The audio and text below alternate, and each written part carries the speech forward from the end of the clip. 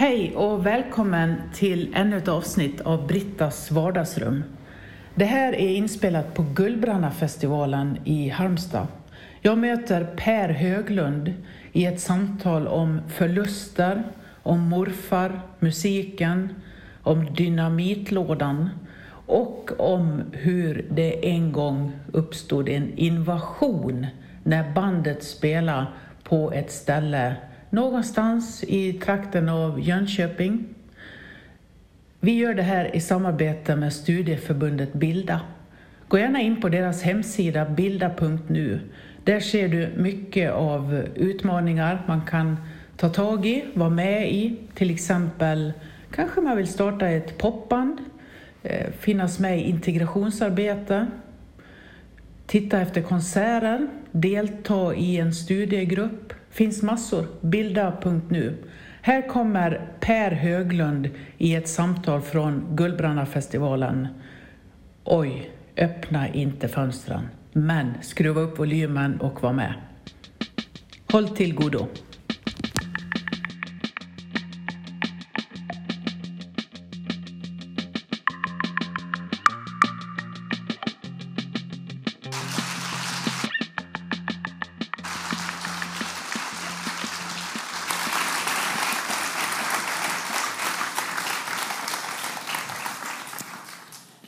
Det känns verkligen så här familjärt tycker jag. När ni strömmar in här och alla står på kö för att komma in. Har du varit med om det förut, Per? Ja, det var väl mer när jag var yngre kanske. Inte så länge, ofta nu. Nej, till Sävars sporthall kanske. Ja, kanske det. Ja.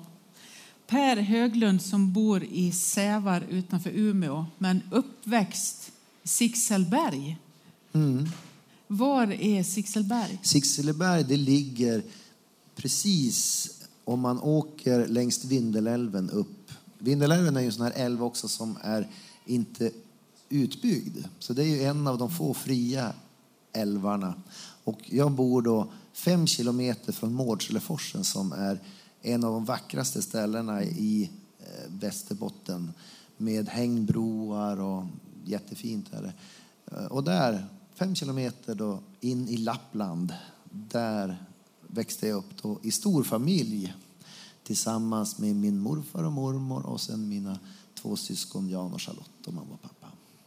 Jag har faktiskt ett foto hemma, ett fantastiskt foto på Arne när han står på den där hängbron.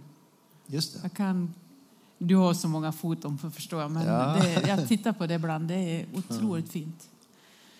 Vi ska prata om faktiskt lite allt möjligt, men det som många kommer att lyssna på ikväll är Per Höglund band som börjar 1988. Kan det stämma? Det kan nog stämma. Vi höll ju på lite grann innan där, men 88 släpptes den första singeln tror jag. Vad hette den? Massor av mirakel. Den ska vi spela ikväll, så kom ikväll och lyssna. Ska ni det? Ja. Är det någon som känner igen den? Ja, det är bra. Jag brukar börja det som jag kallar Brittas vardagsrum för den som lyssnar sen då efteråt med att min gäst beskriver vardagsrummet. Vad det är du upplever där du sitter just nu, så man får en bild av det när man lyssnar i efterhand. Det här rummet som vi är i nu, ja det här det är en byggnad med väldigt mycket tak. Så att det ligger nog aldrig någon snö här på det här taket. Och det gör ju att det är ett stort rum med mycket takhöjd. Det finns en hel del kyrkor som ser ut så här i Sverige. Och jag har ju turnerat i väldigt många ställen. Och många ser ut så här. Och det är absolut helt värdelöst för rock'n'roll. För det är väldigt bra för sång och för akustisk musik. Men just för rockmusik passade det väldigt dåligt. Men det var där vi spelade väldigt mycket. Och sen är det en träkyrka här. Så att den är varm i sin ton. Men oftast är det så här att det är ju människorna som brukar komma hit. Det är oftast de som kör rummet. Och min erfarenhet för vi var och spelade på väldigt många ställen och väldigt små ställen. På den tiden så var det oftast mycket folk som kom. Och det var det som var ibland när vi kom till vissa ställen så sa vi, kommer att komma någon folk hit? Men folk hittade till de här kyrkorna och det var väldigt varm stämning. Det är min erfarenhet av har du något minne av något ställe som var så här extremt långt ut i, som typ ett litet Folkets hus utanför Orsa eller något? Nej, men alltså, någonstans kring Gränna fanns det ett ställe. Och det här är en liten bra historia faktiskt. För att de sa så här, ni får inte öppna fönsterna.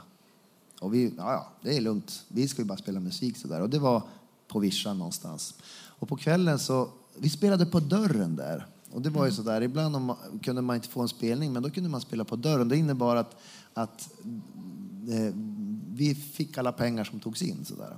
Och vi tänkte, varför spelar vi på dörren här mitt ute på Vischan bland kor och liksom. Ja, men det var bara att gilla läget. Och sen kom det jättemycket folk.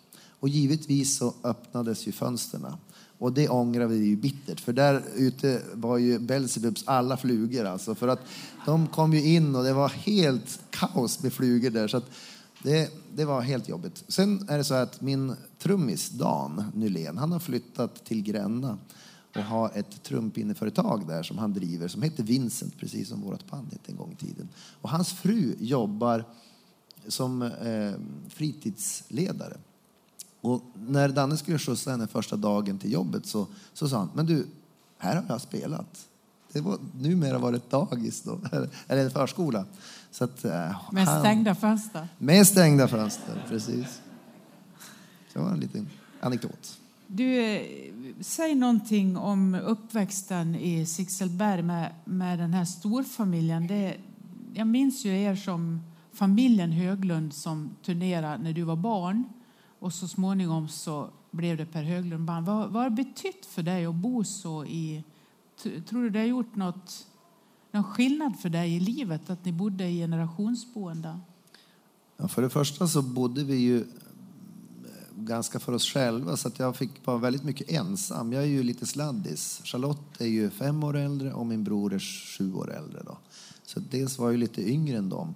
Så att jag var ju lite sladdis sådär. Och vi bodde väldigt litet när jag föddes, men så byggde vi ut 74 eller något sånt där. Så jag var ju några år. Och då fick alla nya rum, nya möbler med bäddsoffor och det var väldigt modernt. Och jag fick bo på vinden i det gamla huset. Så jag fick liksom bara bo i den gamla delen då.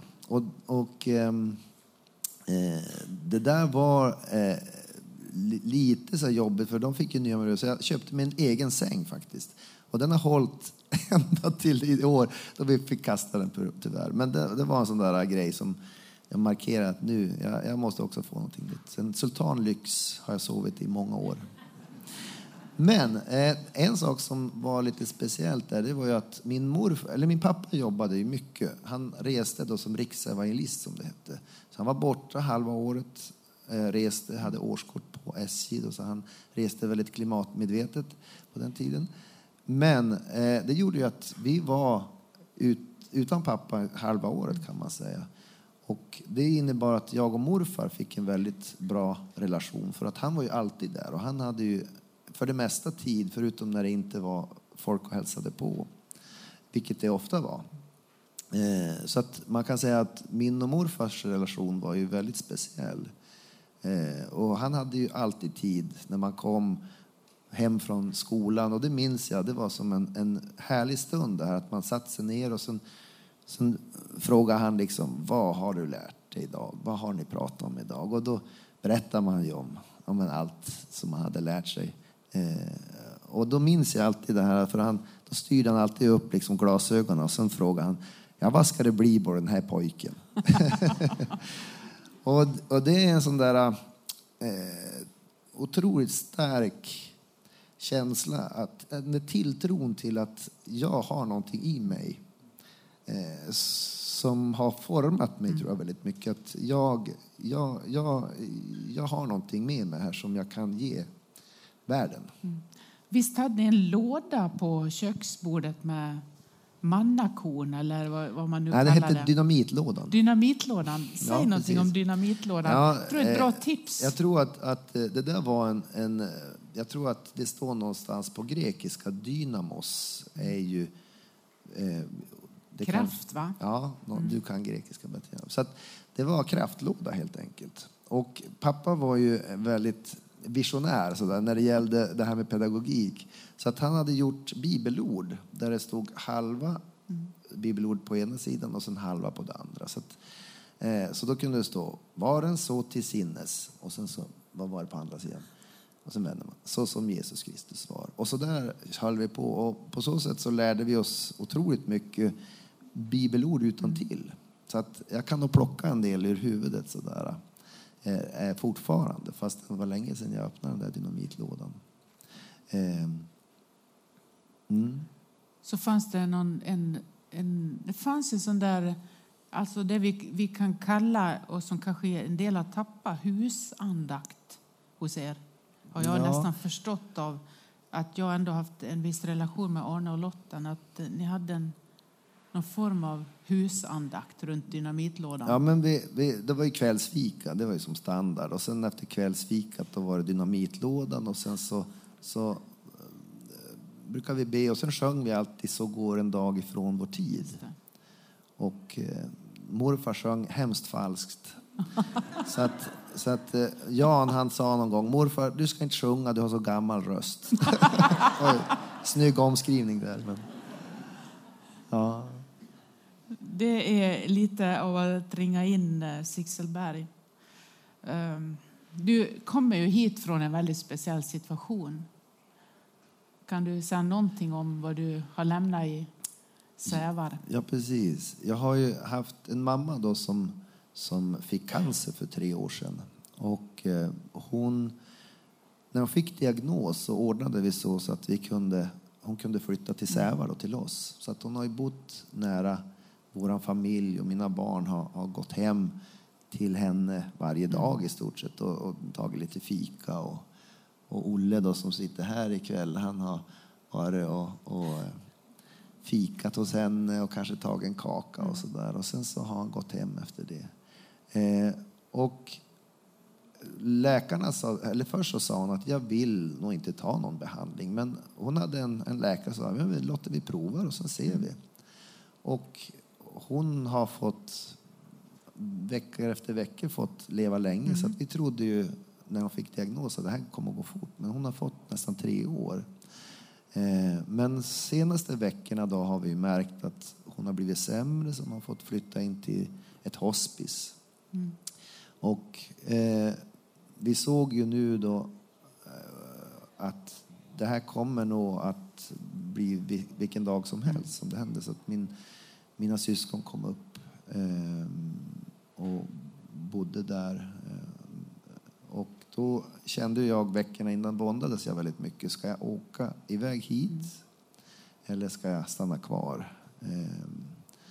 Och det var ju jobbiga dagar för att då visste jag att säga hej då är det liksom sista gången jag säger hej då.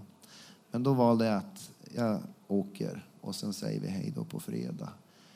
Och sen så åker jag och igår morse då ringde Charlotte och Jan och sa att nu har hon somnat in. Så det var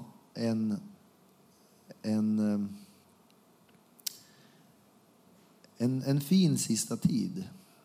Även om jag har levt med det så pass länge och tagit avsked av henne. Så att någonstans så kändes det väldigt fridfullt att vara med om det här. Även om jag inte var med vid sista andetaget så känns det som att jag har fått vara med länge. Nu är du föräldralös. Ja. Det är ju sånt som kom efterhand.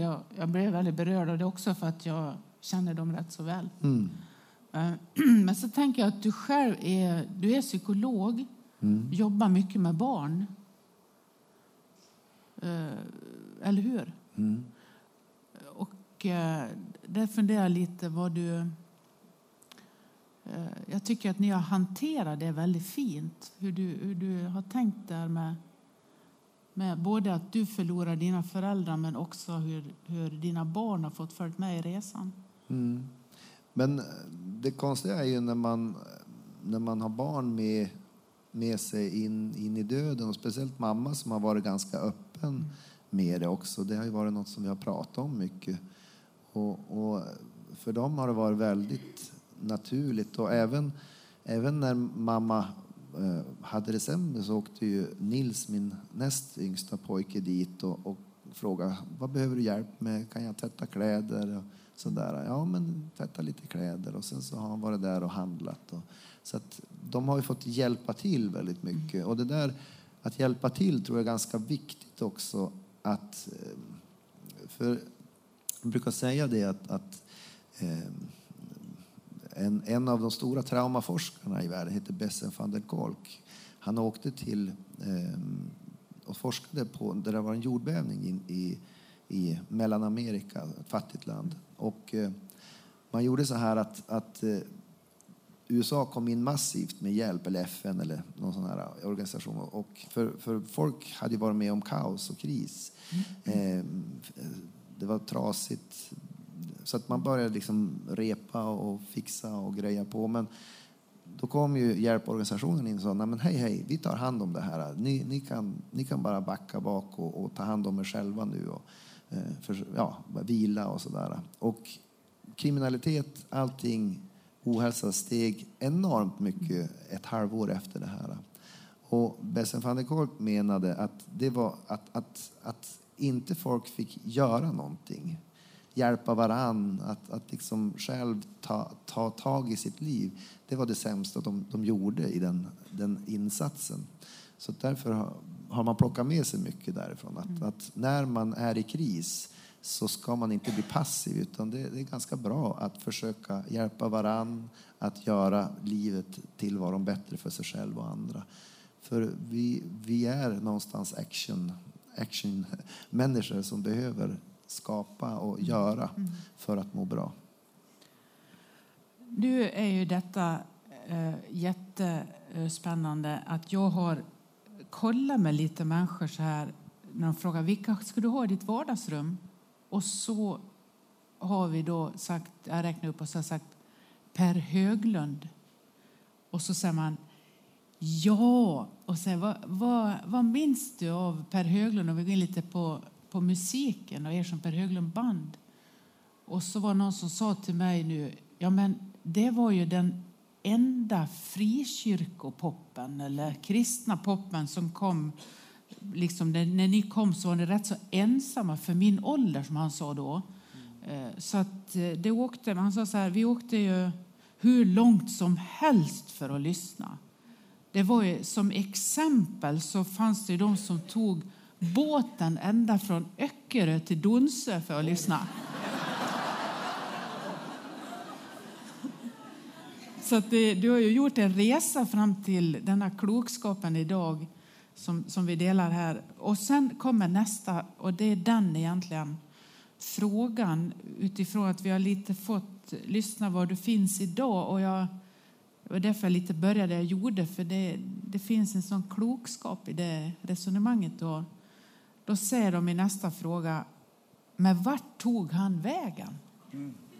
Och den tycker jag är intressant. Vad hände efter några intensiva år med Per Höglund band och Vincent och ganska fulla hus liksom? Vad hände?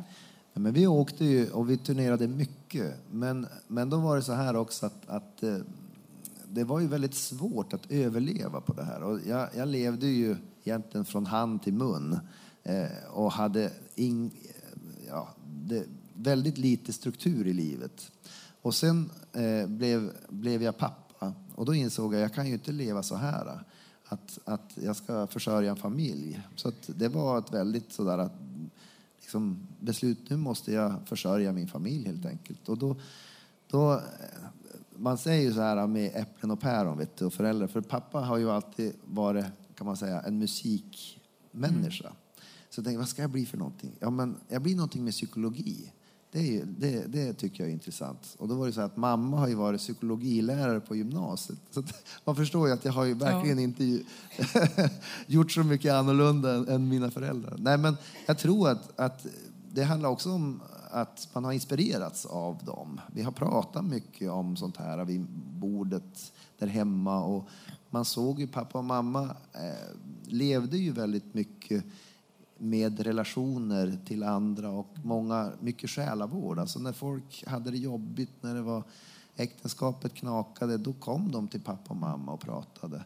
Och det där var ju, man förstod ju att det där kändes bra. För artisteriet är ju väldigt roligt på många sätt. Och det är ju mycket, det är kul att sjunga. Men det är ju också en väldigt stor ego.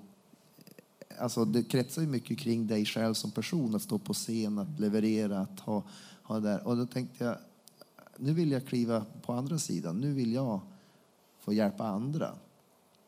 Så att mycket var ju att byta fokus från mig själv till andra människor. Så att det är väl egentligen det jag har gjort sedan dess. Att jag har försökt få andra att växa. Och det har jag gjort dels genom då att bli psykolog. Och numera så forskar jag mycket och jobbar som lärare på psykologprogrammet och på universitetet. Men också inom alltså som aktiv inom idrottsrörelsen.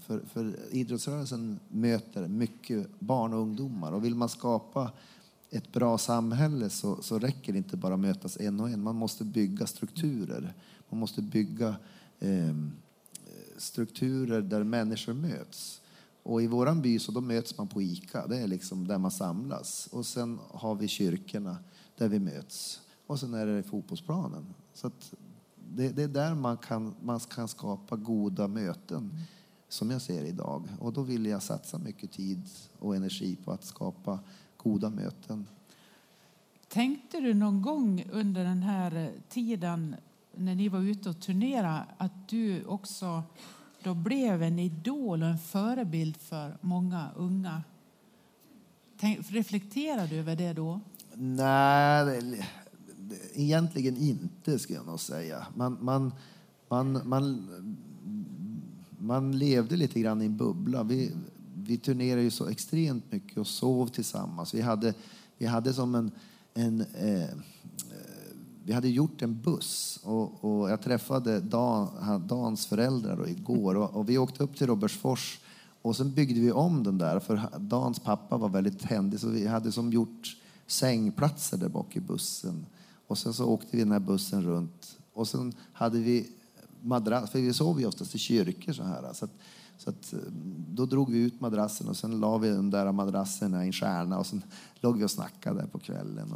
Så det var ju som ett lägerliv och det finns fördelar med det, men en sak som sker det är ju att efter man har turnerat väldigt länge så orkar man i stort sett bara med den där lilla gruppen för att man blir väldigt trött av alla människor så att man sökte sig mycket till bandet. Så därför har det varit hemskt kul nu när vi har fått träffas igen och inte sover på golvet då, men vi har sovit i sängar men vi har fått umgås igen för det finns mycket, den här gemenskapen det är den som finns kvar väldigt mycket där och det kan jag sakna ibland, det här att få leva så där nära andra människor som man är beroende av.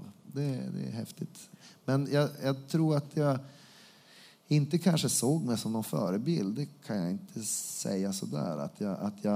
Jag tror att det hade min syster mycket mer jobb med än vad jag är. Utan, du har bara roligt. Jag hade nog väldigt mycket. Jag såg det som, vi spelar musik och vi gör det här. Men jag är inte liksom något helgon som ni ska se upp till. Det tror jag inte att jag kände så mycket i varje fall. Men någonting tänker jag att du i det du har beskrivit av hemma har du ändå fått med det som ändå fick det då att någonstans börja reflektera över att ändra lite den kursen. Både att försörja sig men också som du säger att få finnas för andra. Det är ju en väldigt viktig reflektion. Jag funderar lite inför vårat samtal. Vi skulle ju säga då, jag är lite allergisk för orden, men Men så sa vi då i alla fall att ni var ett kristet popband. Hur ser du att den resan, vad den har gjort med din tro? Hur har den förändrats, din tro genom åren med det du... hade ni ett ärende då? Var finns du idag liksom, i det? Hur ser tron ut? Men då var det nog... jag tror egentligen den kristna tro som jag hade då och även nu är ganska enkel. Och den var nog väldigt mycket baserad på morfar. Morfar var... för mig så är han nog den stora idolen. Så att, han hade 1,5 år i skola. Så det är inte så mycket. Men han var med liksom i kommunalfullmäktige. Och han skrev testamenten och var som en bondeadvokat. Och han startade elföreningar och missionsföreningen och sådär. Så att han drev ju på det Sverige som vi känner till nu. Och han sa ju aldrig, det finns ingen gammal god tid. Utan den där gamla goda tiden, det var att stå med mössan i hand ungefär. Att kunna vara en fri människa som styr sitt liv och kan utveckla. Det var det han ville se. Och han levde väldigt mycket sin kristendom. Det var ju alltid folk som kom. Det var ständiga... Det undrar jag vart det har tagit vägen verkligen. För vi hade alltid folk hemma hos oss som kom in på kaffe. Nu är det ju sällan att någon knackar på och säger, har du en kopp kaffe? Utan då har man ju bokat tid och man har liksom fixat. Men på den tiden, då, man bara dök upp där och sen man hade alltid tid att prata. Min bror, han var sjuksköterska och jobbade natt i Lycksele. Och en natt så kom han in till en man som såg namnskylten och såg Höglund. Så då frågade han, är du Algot Stenmarks son? Jo, men det stämmer, sa Jan. Ja, sa han, jag ska dö i natt. Nej, men sa Jan, vi ser ingenting sånt. Jo, men jag ska dö i natt. Men du ska hälsa åt Algot att jag har blivit frälst i natt. Och att det var så här för 30 år sedan så jobbade vi i skogen, jag och Algot. Och jag visste ju att en Algot var kristen. Men han sa inte ett enda ord på hela den vintern. Och vi jobbade ihop, vi slet, vi sov tillsammans, men inte ett ord. Men sen den vintern så har jag gått och längtat efter det där som en Algot hade. Och då hände det ju givetvis att han dog den där natten. Och för mig så var nog det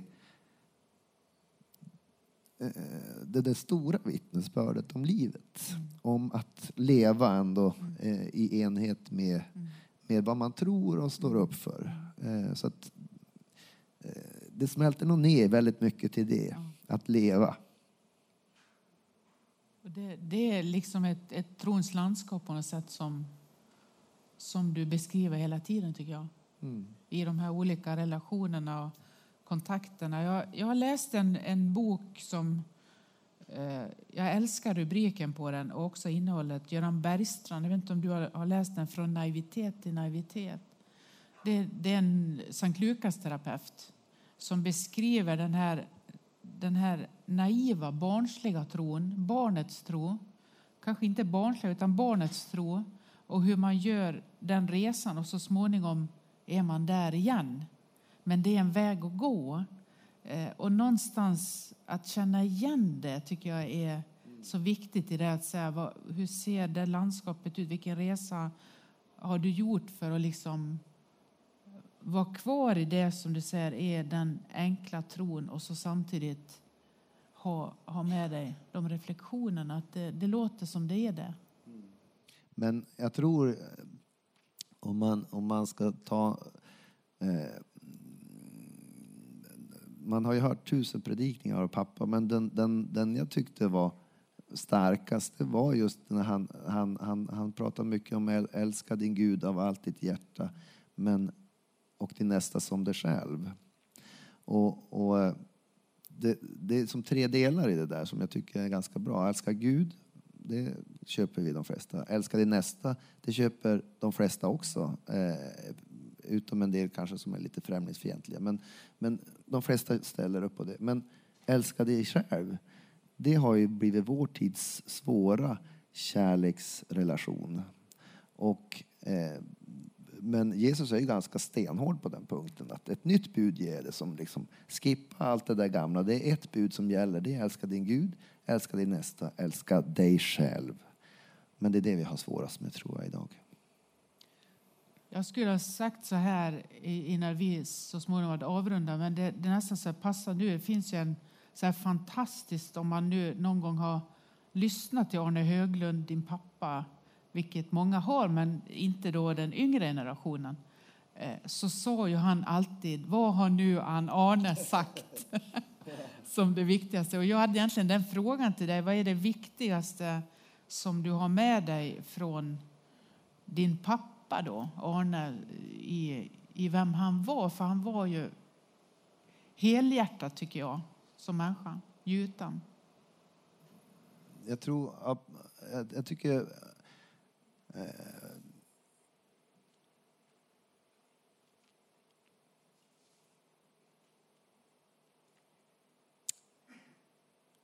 jag tror väldigt mycket av det jag fick av pappa, och det var lite kul för vi hittade några gamla så här, turnéplaner och tittade igår när vi satt med grabbarna här, och då var det så roligt för pappa hade ju han bokade en del spelningar för han hade ju mycket kontakter så där. Och just han hade då gett små såna här liksom heja rop så där längs vägen, och det tror jag pappa hade ju en enorm tilltro till att kör, prova, våga, och den där det är väldigt smittsamt. Så att ibland tackar jag till saker som jag vet, det här kommer inte jag att klara av.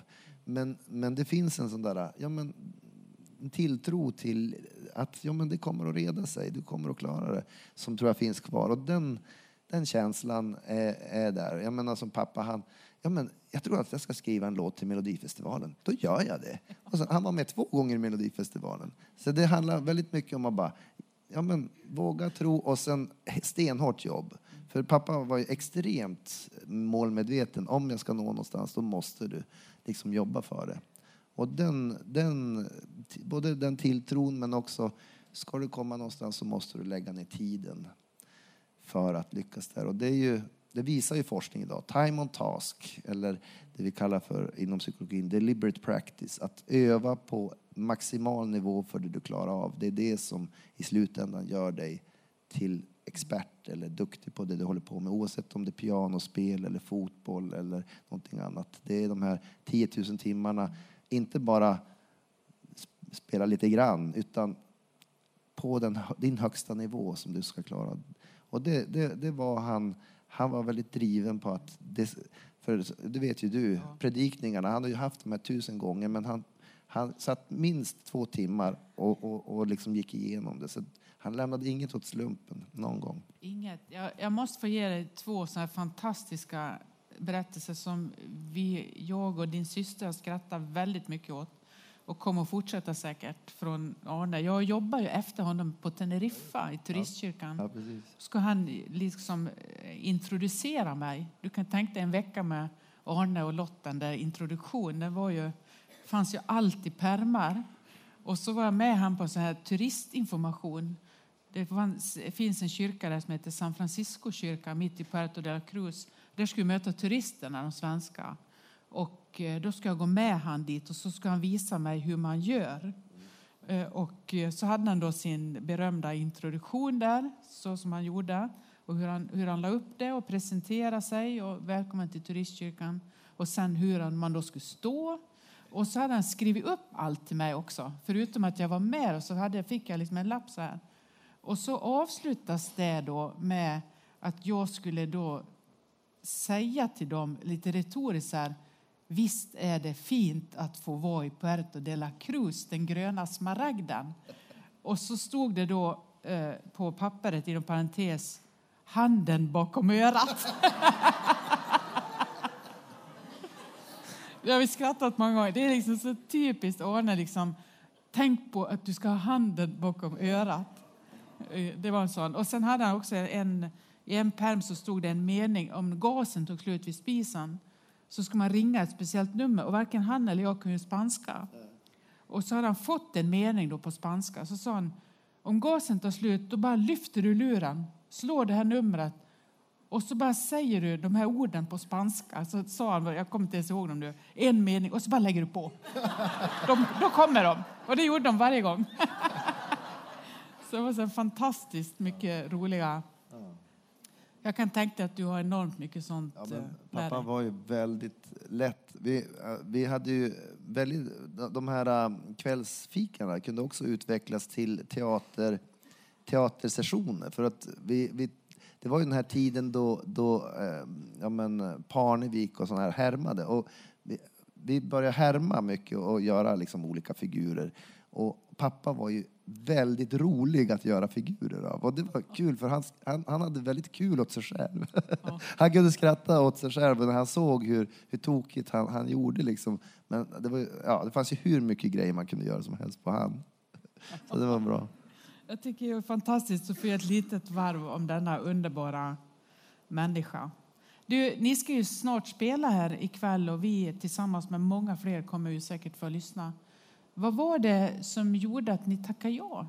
Att ni tänkte nu kör vi igen efter jag skulle säga en ganska lång paus, säger jag lite generöst. Absolut.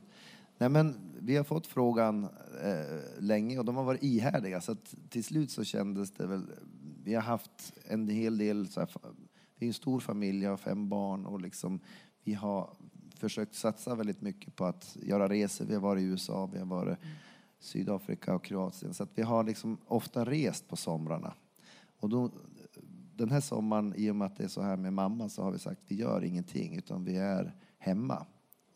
Men då var det väl så här, ja men vi tackar ja nu. Och sen så gör vi en liten Sverige-tur helt enkelt. Så vi ska spela här idag och sen imorgon åker vi upp till Donsö då. Oj, kommer hela Öckerö vet du. Ja, det finns risk för att de tar båten där. Om inte de är på Hönökonferensen. Nej, det tror jag inte. Inget går upp mot detta. Nej, men, och det är ju också en story bakom det för våran ljudtekniker Olle Kristensson.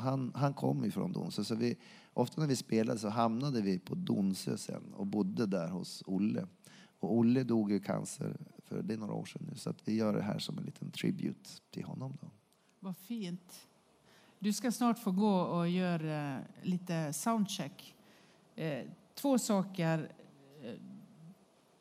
Vad skulle du säga till oss vuxna? Man tänker idag, det är så mycket med olika familjekonstellationer som vi har. Och många barn som mycket åker emellan och försöker få ihop det. Så. Vad är det viktigaste som vuxna, den närvaron? Vad är det du ger för... Du är ute mycket och föreläser vet jag. Om barn och familjerelationer. Vad är det viktigaste så här på sommaren att tänka på? Bär dem, lär dem, led dem. Nej, det var pappa som sa det. Nej, men jag skulle nog säga att egentligen det är ju... Sommaren är ju oftast en tid då vi har inte jobb i huvudet och vi har liksom tid att göra någonting annat. Så att det här att få tid och vara tillsammans, det är ju det som är det viktigaste. Sen är det ju svårt för olika barn. Som jag sa, jag har ju 5 barn så att jag ser ju att olika barn har olika de är olika personligheter och man får liksom anpassa sig till de man har. Men sommaren är ju den tid då man oftast kan sätta sig ner och få lite mer tid att prata. Och med vissa barn kanske man inte kan prata, men man kanske kan göra saker. Alltså bada eller vara tillsammans. Och vi lever ju i en tid där vi har hård konkurrens från sociala medier och liksom både föräldrar och barn är väldigt upptagna någon annanstans. Men det här att kunna vara närvarande i en middag eller i någonting man gör tillsammans tror jag kommer att bli den bristvara som vi har framöver. Så att de här tiden vi har tillsammans med god kvalitet och med liksom närvaro, det är det som räknas. Jag tänker ju att det också är i många barn som lever med föräldrar på olika håll, att det är lätt det här att överkompensera. Hur får man liksom, du vet, att någon kanske gör jätteroliga saker och sen kommer man till den andra föräldern. Det är lite där, eller någon också tänker, det är fint att säga tiden, att bara vara tillsammans. Och man kanske inte har råd att göra väldigt stora saker. Ja, men som jag sa, jag växte ju upp väldigt ensam, och min barndom hade ju extremt mycket tråkigt. Och jag tror att ha tråkigt är också en bristvara för barn. Och det som händer när du inte har tråkigt är att du aldrig får jobba med din egen fantasi. För om du hela tiden när du har tråkigt stimulerar med någonting som är spännande, då får du ju ingen tid att jobba med din egen kreativitet. Och det tror jag därför många av de som håller på med IT i Silicon Valley, de ger ju inte sina barn iPads. De säger, här, kriter, gör något. Därför att det är det som stimulerar fantasi. Så att ha tråkigt, tror jag, vi ska slå ett slag för det, Britta. Ja, för att ur tråkigheten föds kreativiteten. Men då får man ha lite skinn på näsan. När de kommer, jag har ingenting att göra. Nej. Då får man säga, men ja, då får man hjälpa till lite. Nej, men jag förstår, alltså jag kan känna igen lite det från min egen barndom, att jag också var och är sladdis. Och att jag idag är så tacksam över vad det har gjort för fantasin. Att man kan liksom ge sig iväg på ganska många äventyr. Jag har gjort det genom hela mitt liv. Fast jag kanske varit helt still, så har jag ändå varit iväg liksom, för att man fått hitta sådana vägar. Så det är jättebra. Billigt och djupt. Vilka tråkiga sommartips vi ger, va? Ha tråkigt. Men inte ikväll, för ikväll så ska vi få ha kul.